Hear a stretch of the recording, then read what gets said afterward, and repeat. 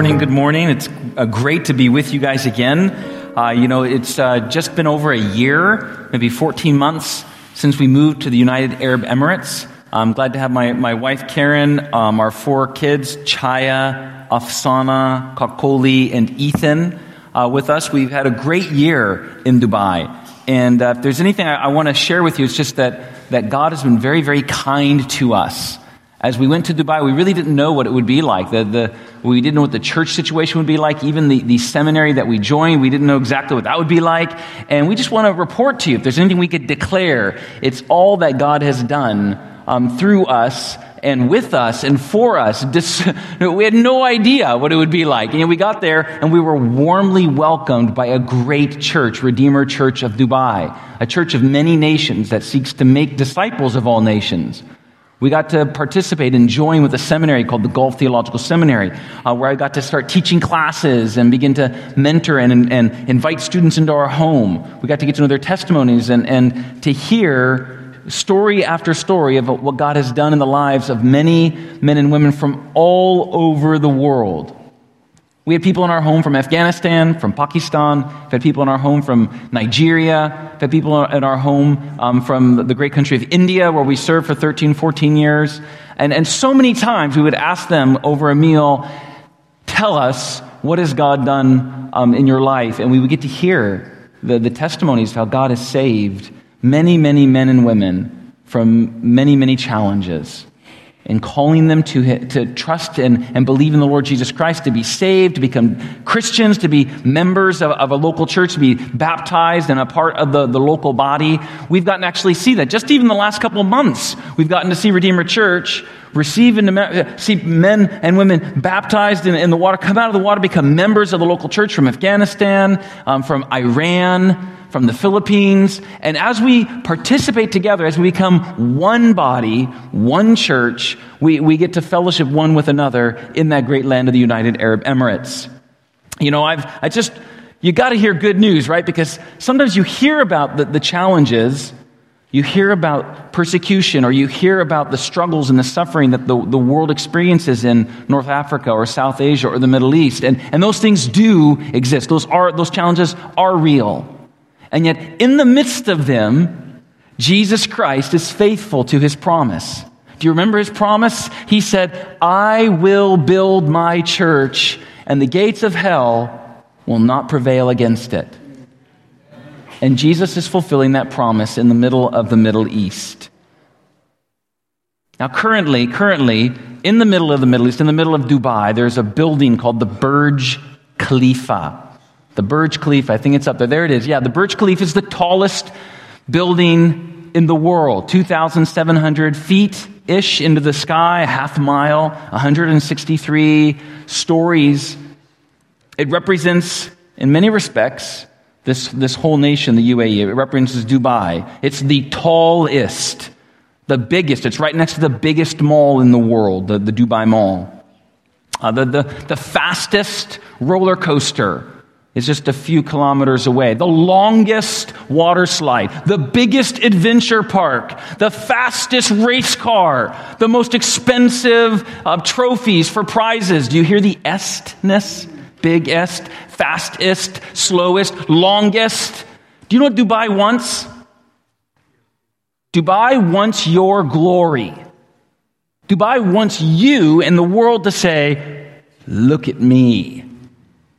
I'm beautiful, aren't I? I'm the biggest and the bestest. Look at me. Dubai wants to be supreme. Today we're talking about supremacy, number one-ness, firstness.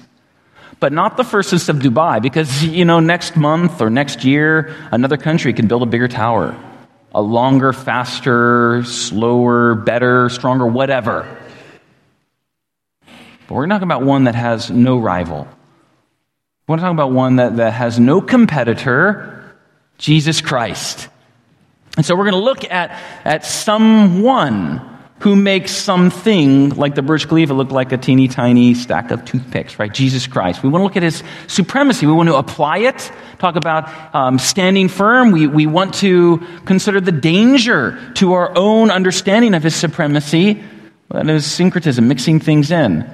And then we want to actually look at Jesus Christ, supremacy embodied. And so to do that, we're going to look at Colossians chapter 1. And so turn to Colossians chapter 1, verses 15 to 23. And then as you're turning there, I just want to say this, in the middle of this passage, verses 15 to 20, is in the middle of a prayer. Paul begins a prayer. He's praying, he's thanking God for the church at Colossae, and right in the middle of it, he just spills over into praise to Jesus. And he lets us see in verses 15 to 20 a hymn, a first century, about 25 years after Jesus ascends to heaven. We get to read of this song. We've been singing songs the island way. This is a song, a hymn, the first century Jewish and Christian and Greek way. How did they speak about Jesus Christ? Well, we get to see it right here. A hymn, a praise song to Jesus Christ. And then we'll see in verses 15 to 23 how that's applied. But for today, we're actually going to start with the application. We're going to start after the hymn, and then we're going to back up into the hymn. Does that make sense? So we're going to talk about the application of supremacy, and then we're going to go back and actually look at that hymn, that song, kind of phrase by phrase. And so let me read it here, and then I'll open us up with a word of prayer. It says in verse 15, He, Jesus, is the image of the invisible God, the firstborn of all creation, for by him all things were created, in heaven and on earth, visible and invisible, whether thrones or dominions or rulers or authorities, all things were made through him and for him. And he is before all things. And in him all things hold together, and he is the head of the body, the church. He's the beginning, the firstborn from the dead, that in everything he might be preeminent. For in him all the fullness of God was pleased to dwell, and through him to reconcile to himself all things, whether on earth or in heaven, making peace by the blood of his cross. Verse 21, and you, who once were alienated and hostile in mind, doing evil deeds, he has now reconciled in his body of flesh by his death, in order to present you holy and blameless and above reproach before him, if indeed you continue in the faith, stable, steadfast, not shifting from the hope of the gospel that you heard, which has been proclaimed in all creation under heaven, and of which I, Paul, became a minister. Father, we come to you now in the name, in the person, and the work of Jesus Christ, who is the image of God, the firstborn of all creation. This morning, Lord, help us to fix our eyes on Jesus. Help us to see him, to hear him, to behold him, Lord. Help me, Lord, even as I speak your word, that I might not distract from the Lord Jesus Christ, in whose name I pray. Amen.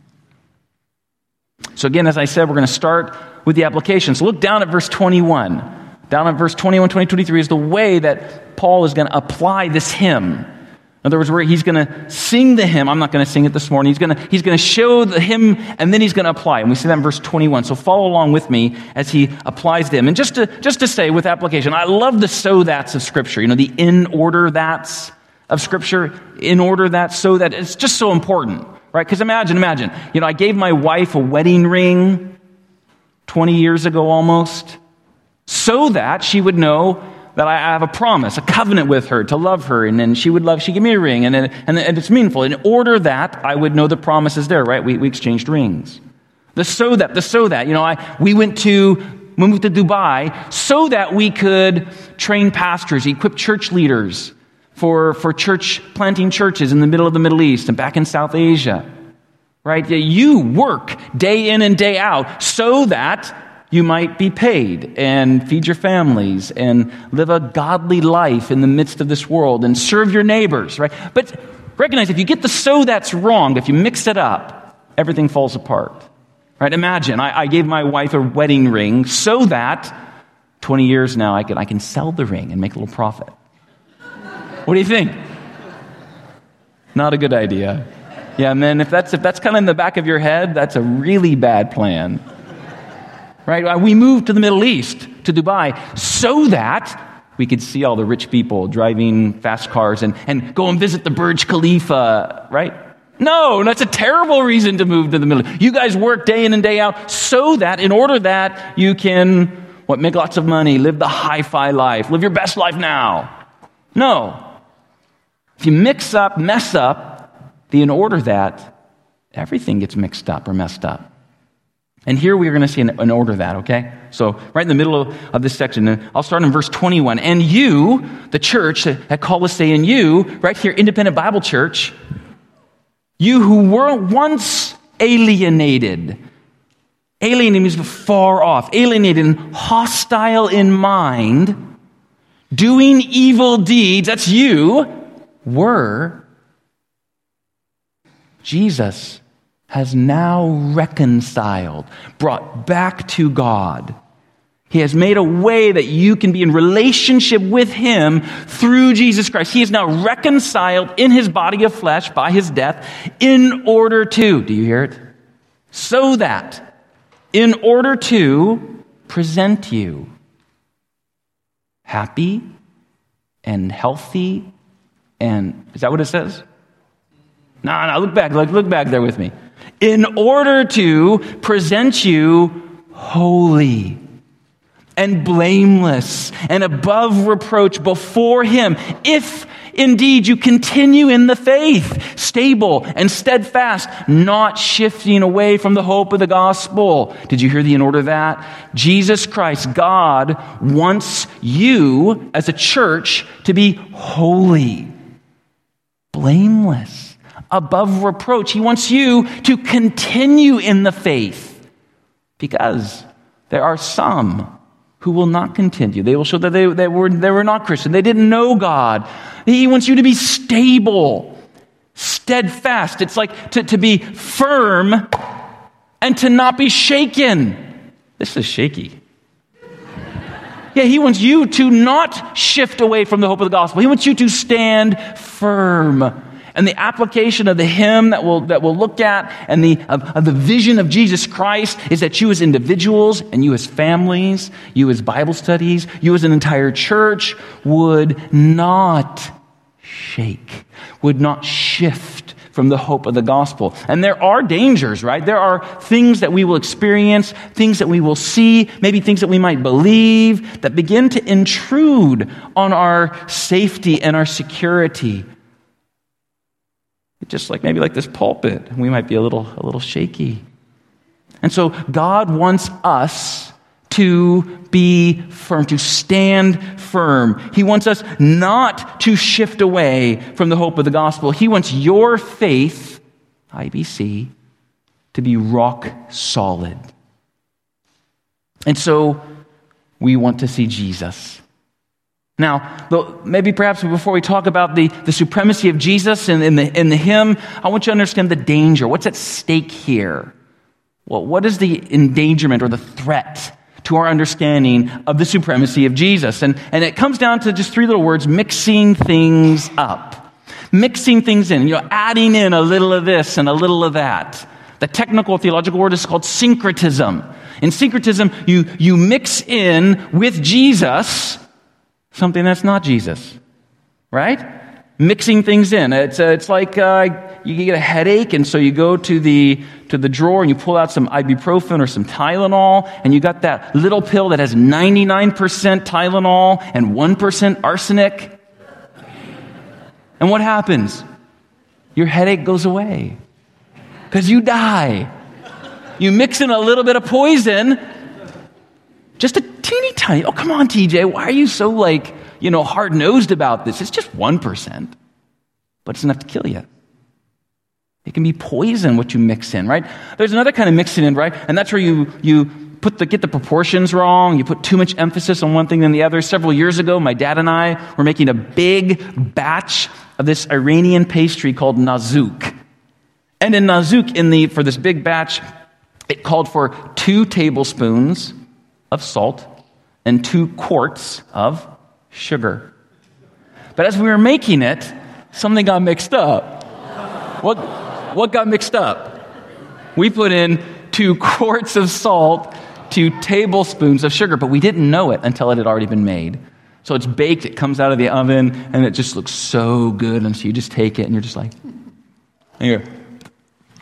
Right. It's like vomitous. The entire batch was ruined. It was ruined because we had mixed in a little bit of this and a little bit of that. We didn't even know it. We didn't even know. The Colossian church 2,000 years ago, they had mixed in a little bit of this and a little bit of that. A little bit of arsenic, and perhaps they'd swapped some things. If you look in chapter 2, verse 8, you can just listen to this. See to it, Paul says, that no one takes you captive by philosophy and empty deceit according to human tradition and not according to Christ. Verse 18 of chapter 2, let no one disqualify you, people who insist on asceticism, meaning like physically, beating yourself into holiness, and don't insist on worship of angels, and people who go on in detail about foolish visions, puffed up without reason. Theologically, there were some people in and around the church of Colossae that were saying that Jesus was awesome. Yeah, he was like an angel, like a cosmic being. And of course, there are lots of those. People were confusing the person and the work of Jesus. They were morally mixed up. You look in chapter 3, and Paul describes that there were people that were involved in sexual immorality and impurity and passion and covetousness, coveting, longing, lusting after others. There are people who are sinning with their mouths. It says in chapter 3, anger and wrath and malice, abusive speech from their mouth. And so Paul, in this little letter to the church at Colossae, is trying to set some things right. He's trying to show them you can't mix in a little bit of this, a little bit of that. That's dangerous. What about the American church?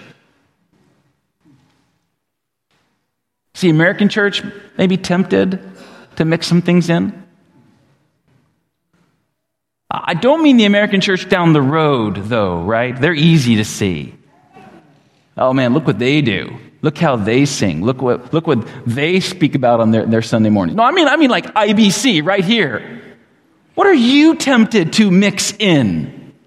To perhaps swap some things around because it's convenient, or because you're looking at Scripture, it actually feels a little uncomfortable the way that it's written, and so you'd kind of rather have 2 quarts of salt and 2 tablespoons of sugar.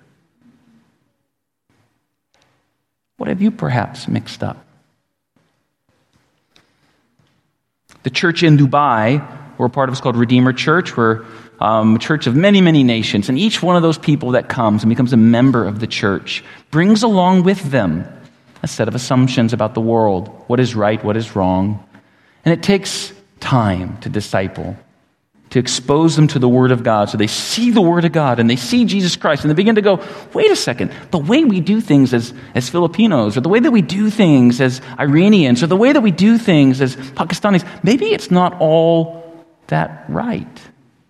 Americans, too, in the church, they come, they become members. They also expose the Word of God, and in seeing Jesus Christ, they begin to go, maybe the way we've always done things just isn't actually biblical. So I ask you this morning, shine a light on Jesus Christ. Look to Jesus Christ and ask God this morning to reveal to you, how have you as an individual, or you as a family, or you as a church began to water some things down, or add in just a teeny tiny bit, 1% of that Americana poison that ultimately is going to kill you. Our remaining time this morning, though, I want to devote to seeing Jesus Christ, because we can talk about the application of supremacy, right? Supremacy applied. We can talk about the danger to supremacy in our own hearts, but we actually just want to see Jesus. And so for our remaining time, we're going to be looking at this hymn, verses 15 to 20. We're going to go phrase by phrase, and we want to see Jesus Christ. If you look down in verse 18, that word I keep using, supreme, back in chapter 1, verse 18, he says, he is the beginning, the firstborn from the dead, so that in everything he might be, what's your Bible say? My Bible says preeminent. Some of your Bibles say supreme. One version I like says, so that he might be number 1. And that's what supremacy means. That means number 1, unrivaled, no rival, no competitor, No worthy opponent, no other one like him. In fact, he is so number one that number two, number three, and all the other, they don't even belong on the list. So it's not like there's one name and then way down on the list, there are a couple other names that are possible. That there are no competing suitable saviors. There is only one name under heaven given by which we may be saved. Jesus. And so, who is supreme? Who is number one? Who is first? Who is only?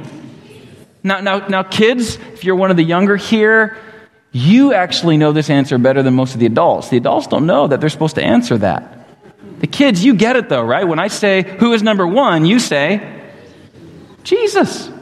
Because he is first. He is supreme.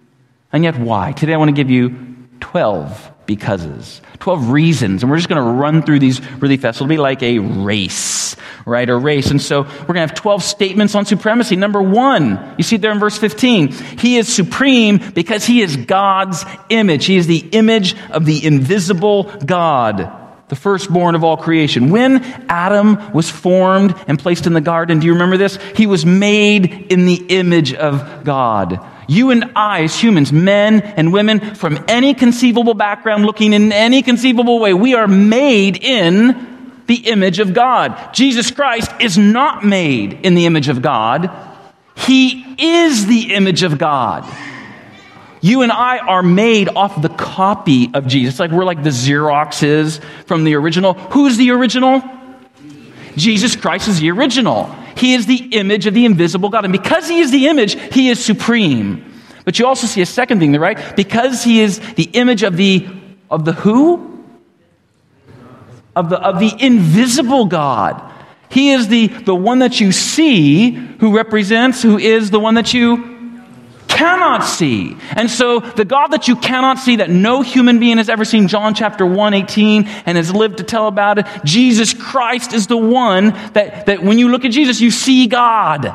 He makes the invisible visible. The unseen is seeable in Jesus Christ because he makes the invisible God known, comprehensible, understandable, perceptible. You want to see God? Look to Jesus Christ. We do not look to trees. We do not look to the sea. We do not look to the Hindu gods or the Islamic path to see God. We look to Jesus Christ and we see the invisible God. We hear the invisible God in Jesus Christ. Number 3, he is supreme because he's the creator of all things. It says there, he's the image of the invisible God, the firstborn over all creation, for by him all things were created. Now that word firstborn, we have to take just a little bit longer time to develop because it's kind of funny language. We don't use this language in the United States. Firstborn has to do with the issue of inheritance, the issue of power and authority. It doesn't necessarily mean that the kid who is born first from the womb. It's a title. It's a title. We see this title being used in Psalm 89. Perhaps turn over there. Turn over to Psalm chapter 89. Because we have here a psalm written by a guy named Ethan, reflecting back on King David. And right in the middle of Psalm 89, as Ethan, the Ezrahite, is talking about remembering back to King David, he says throughout this whole psalm, there is coming a king like David. And aren't you getting excited? Don't you want to get excited about the coming king who will be like David? And the whole psalm describes who this future coming king is. And you can see the name picked up in verse 20. I have found David, my servant. With my holy oil I've anointed him. Verse 21, 22, 23 is all about describing this David-like king. And then look at verse 27. Or verse 26, he shall cry to me, you are my Father, my God, the rock of my salvation. Verse 27, I will make him the firstborn.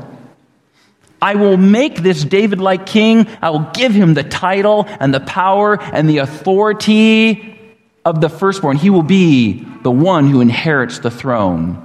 In the first century, when Paul is writing this, almost all of the emperors of Rome, the way they gave their seat of power to their next was by appointing somebody. In other words, through adoption. An elderly man is about to die, the emperor would say, "This man over here, I appoint to be emperor. I designate him the firstborn. I give him the title of the firstborn. I give him the power and the authority of the firstborn." And so here we have in chapter 1, Jesus is called the image of the invisible God, the firstborn over all creation, the one who has all the power and authority over creation. And why is he designated the firstborn of all creation? Why is he designated the one who has the power over all creation? The very next verse describes it for us. Look at verse 16. The firstborn of all creation, for by him all things were created in heaven and earth, visible and invisible. Jesus Christ is the one who has created this entire universe. All things by him, through him, and we see later for him. And so there is nothing you have ever thought, nothing you've ever seen, nothing you've never not seen that Jesus has not made. If it exists, Jesus is the one who has made it. This goes all the way to the things that you can't see, the spiritual realm. Every single spiritual power, every single spiritual angel, of whom there are millions, perhaps billions, every single demonic power, there might be millions, there might be billions, every single thing that we cannot see in the spiritual realm in which we inhabit, who made it? Who made it? Jesus Christ. Because all things were created through and by and for Jesus Christ. This means that all things belong to him. He owns it all. It belongs to him. It doesn't belong to us. It doesn't belong to any nation or country. It doesn't belong to a governmental entity. It doesn't belong to an NGO, a nonprofit. Who does it belong to? Jesus Christ. Who is the king over creation? Jesus. And why? Because he made it. He made it. And so it belongs to him to do with as he pleases, to rule over as he pleases. And so because he is the creator of all things, he is at the center, the core, the heart. He is number one. He is first. He is supreme. Some people in our world, we experience this in Dubai, you experience this here. Some people appear to be more interested in the creation than the creator. They love going out into the wild for an hour. They love it more than spending 5 minutes perhaps praying and knowing God. Now, I don't mean to say that you can't pray for 5 minutes while on an hour hike. Right, we can do that. But it just seems that some people love and adore the tree more than the creator of the tree, or the mountains behind us here more than the creator of the mountains. We as Christians, we love the gift of creation, not as an end unto itself. We love the gift of creation because we know its creator, because we know Jesus. We love him. There's more here, right? Number 4, supreme Jesus is because he's timelessly before all things. He existed before all things. He said in just the very next phrase. Now this phrase, before all things, is both temporal, time-wise. He's before all things. He's also above or beyond all things. He's by order and priority. And these next 2 points kind of go together. He's before temporally in time. He's above spatially or in order or in hierarchy, above all things. In fact, Jesus exists before time, so there's no one that can outdo Jesus in time, right? He's older. He's the Ancient of Days, as Daniel talks about. In John chapter 8, Jesus himself said, before Abraham was, I am, which means he's superior even to Abraham, the great father.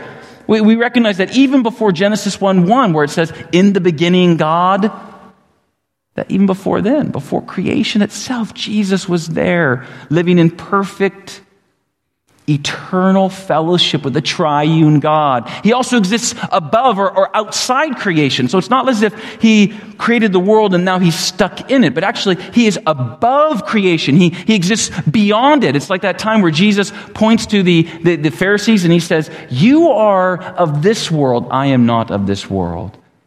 You came from this place. I came from another place. I came from above and beyond." Jesus, in a sense, overextends our reality. And so, yes, he came in the form of flesh, as we'll look a little bit later, but he, never forget, exists before and above because Jesus Christ is before all things. He is supreme. Number one. He is first. He is only. There is no one else like him. He is supreme because he is the sustainer of the universe. He's the upholder of the universe, the keeper of all creation. It is not magic stones or vibrations. It is not incantations that keep the world together. Right? It is not world peace that keeps the world together. What keeps the world together? Jesus Christ. It says in Hebrews, he upholds the universe by the word of his power. So Jesus Christ is the one who made the earth, and he didn't just leave and go off to some, absent corner of the universe, as some might suppose, but he's actually intimately, intricately involved with every single aspect of every single human being in every single city, of every single country, of every single continent on the entire planet. And what that means is you can trust him with your junk, with your stuff, with your hardship, because he knows precisely, personally, intimately, everything about all of us.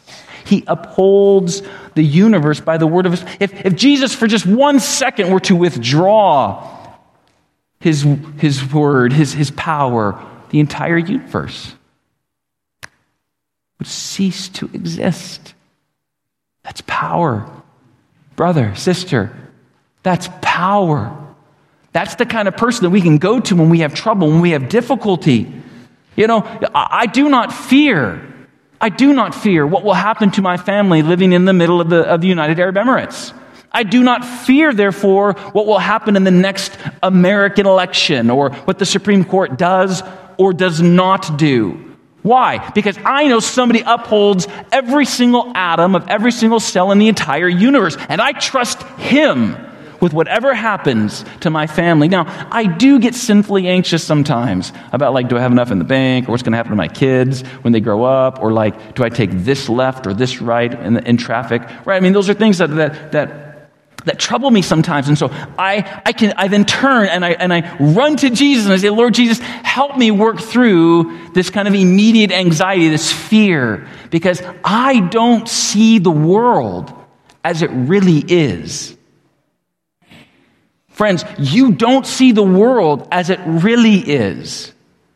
We see the world perhaps as like a competition between America and something else out there, or maybe within America, some kind of competition. We see the world as a group of competing social mores fighting against each other, and we've got to participate, we've got to fight.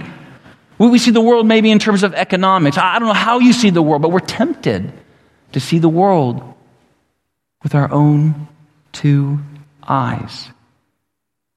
And we don't see Jesus upholding the universe with the word of his power. We don't remember, we forget that Jesus, were he to cease upholding the world, everything would cease to exist. And so, friend, beloved, look to Jesus Christ. Run to Jesus Christ with that anxiety that bores into your mind, that fear. Run to him, for he created the entire universe, and it was not difficult for him.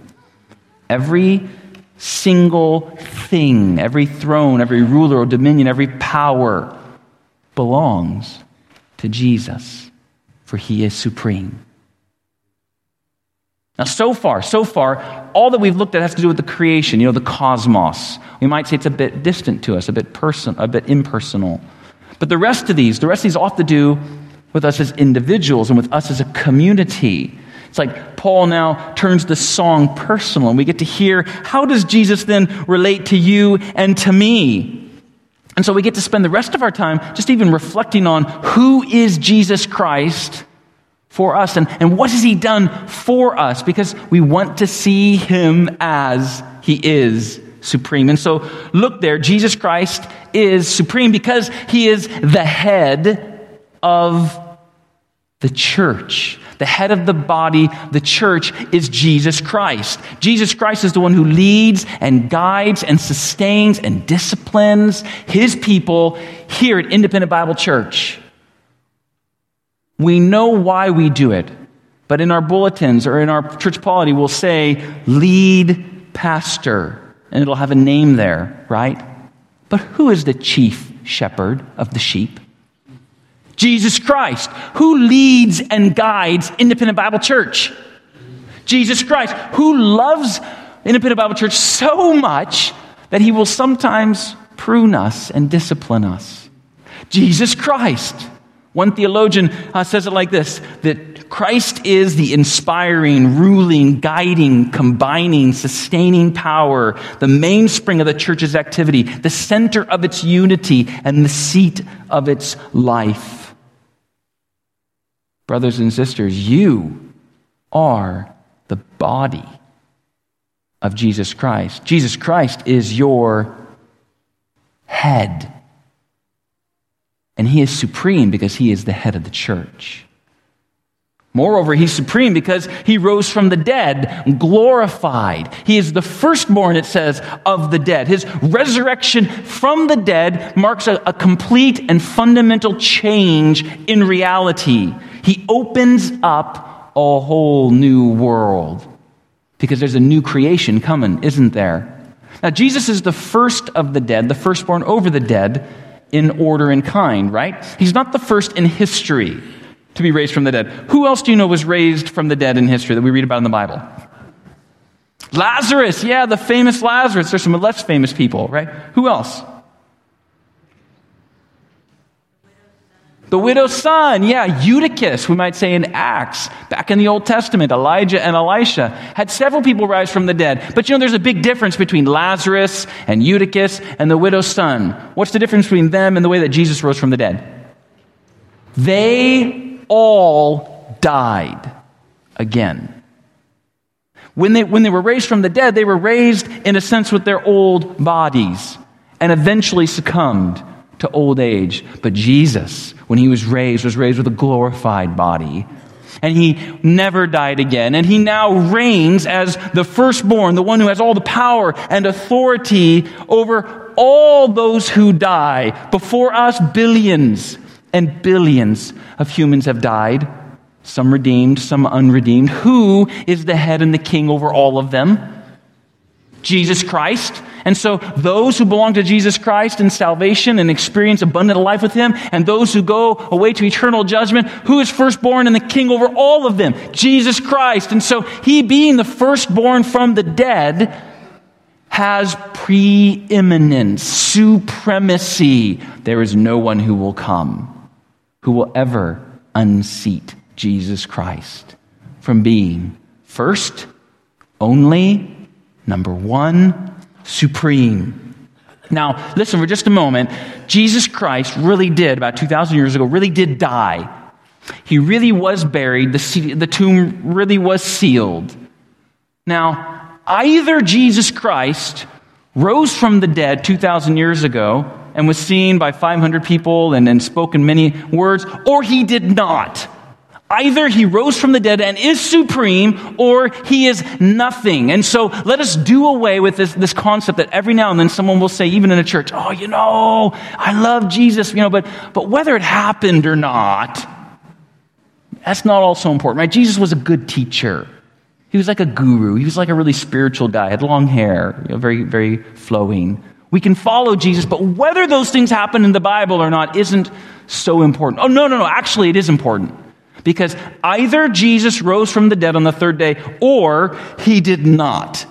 And if he rose from the dead, then it changes everything, right? Everything. Every aspect of your life, every thought that you can think, everybody that you interact with in your family or in your job or in your community, it changes everything about our lives if Jesus Christ really is supreme, risen from the dead. And I tell you this morning, Jesus Christ really did rise from the dead. He really did ascend to heaven as king. He really is ruling right now, and very shortly, we don't know, next year, a decade from now, he will return. And he returns as victorious, judging king, putting all things right that have been made wrong. He, risen from the dead, glorified, is supreme. Number one. He's supreme because he's fully divine. We'll take these next two together. He's fully divine and he's fully human. You see that in the passage where it says, he is the beginning, the firstborn of the dead. Verse 19, for in him, in Jesus, all the fullness of God was pleased to dwell. All the fullness of God was pleased to dwell. His identity, the essence of Jesus, is this mystery of him being fully God and fully man together. 100%, not 200%, not two persons, one person, the divine man. Colossians chapter 2 verse 9 says, for in Christ all the fullness of deity lives in bodily form. Ephesians 1:23 talks about how Jesus possesses the fullness of him who fills all in all.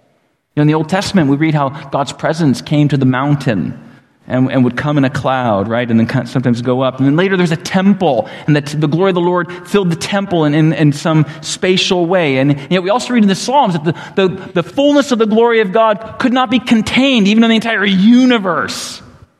But actually in Jesus, we see the fullness of God dwell in bodily form, in a human form. In a human form. You know, nobody who saw Jesus in the first century questioned whether he was a human. He was fully man. Hebrews 2 and 4 talk about how he became like us in every way, yet without sin.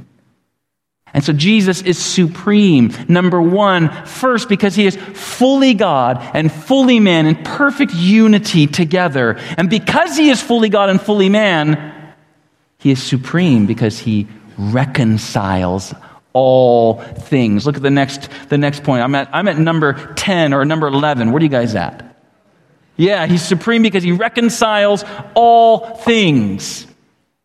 Now, to reconcile all things, we have to take a step back and say, why does it need to be reconciled? Why does it need to be reconciled, all things? Because of sin, because of brokenness, because of human shame and wrongdoing. When Adam sinned in the garden, it says that all of creation was set into a groaning, was set into a bondage. And for thousands of years now, we as humans have experienced this brokenness even in the created order. So however beautiful the Olympic range is, it's under a groaning. For how gorgeous this land can be in the months of July and August, it is still set under a bondage. But it won't be forever. Because there's a moment when Jesus Christ will reconcile to himself all things. Even Romans 8 talks about this moment where the creation itself yearning to be set free through the redemption that Jesus Christ obtained and procured. And so Jesus Christ is supreme because he reconciles to himself all things that have been separated or alienated to himself in the universe, in the world. And then finally, he is supreme because of his death on the cross. Look at the last phrase in the song. Through him to reconcile to himself all things, whether on earth or in heaven, making peace by the blood or through the blood of his cross. This final one's interesting to me. It's interesting because the song or the hymn starts with Jesus Christ in absolute glory, the image of the invisible God, the firstborn of all creation. He makes everything. He's king. It moves through victorious resurrection. But where does it end? The song ends with Jesus. and death. Death. Shameful death. Death on a filthy, ugly Roman cross kind of death. It's the least honorable or glorious thing. And yet, do you know why? It's the end of the song. Do you know why we as Christians sing about the death of Jesus Christ on the cross over and over and over and over and over and over again? Because it is by his blood, it is through the cross that God makes peace with us.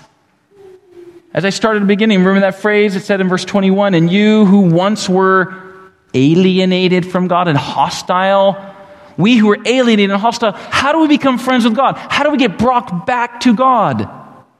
How are we reconciled?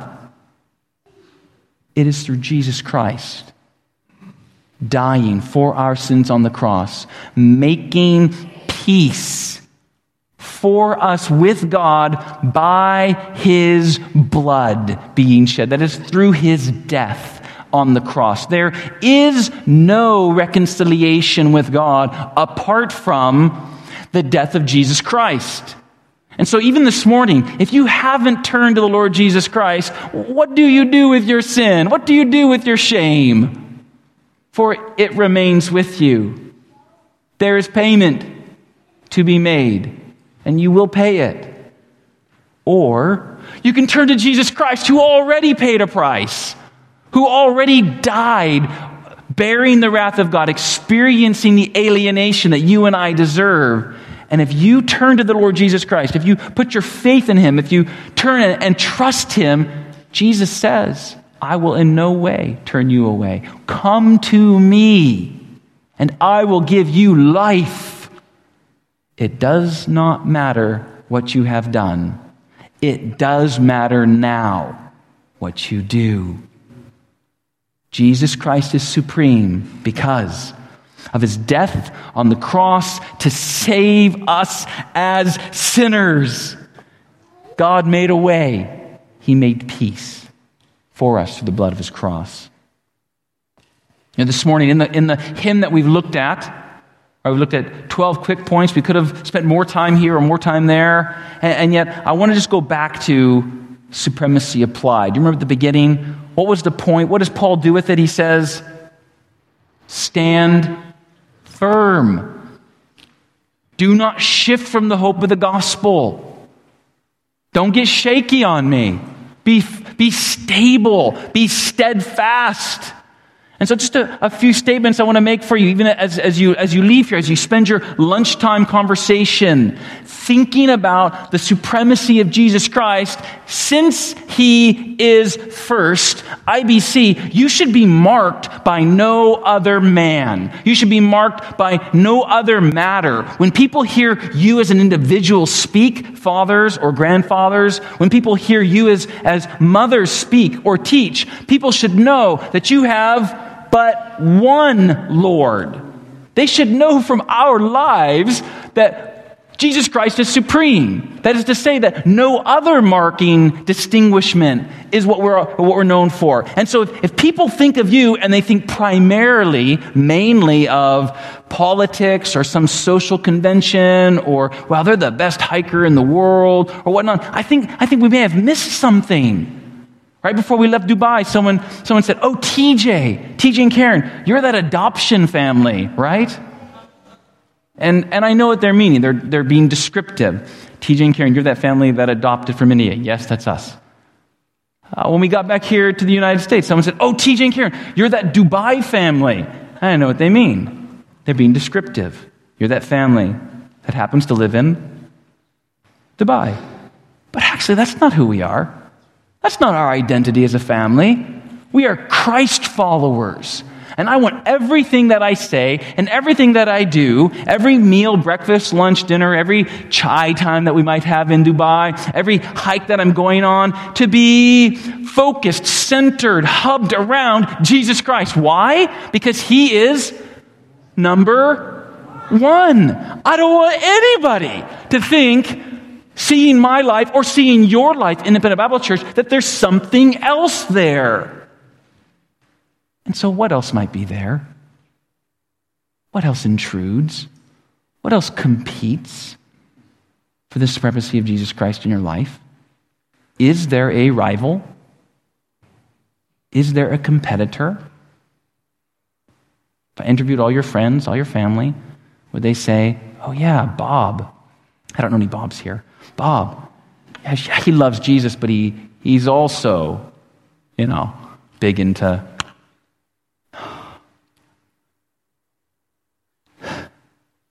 that Jesus Christ would be the formative, number one, supreme person in your life, IBC. And so since he is first, let's make him first. Let's make him first. Let's give him the priority. Give him the place in our speech. Give him the place in our thinking, in our entertainment, in what we eat and drink, such that people will look at us and they really will say, I don't really understand this family or that family, because they are so won over, devoted to, in love with Jesus. It's almost like they actually believe in him. Since he is first, make him first. And because he is first, friends, when you have that moment of fear, that moment of anxiety, that thing that begins to intrude upon you that you're uncertain about, who are you going to run to? Run to Jesus, the upholder of the universe, the creator and the maker of all realms, seen and unseen. Run to Jesus with that minor or that major concern. Let Jesus Christ hold it for you. It will not be hard for him. Trust him. Trust him. For he is supreme, because he is the image of the invisible God, the firstborn of all creation. For by him all things were made in heaven and earth, things seen and unseen, whether rulers or dominions or authorities or kings. All things were made through Jesus and for Jesus Christ. He is the beginning, the firstborn from the dead, so that he might have preeminence in everything.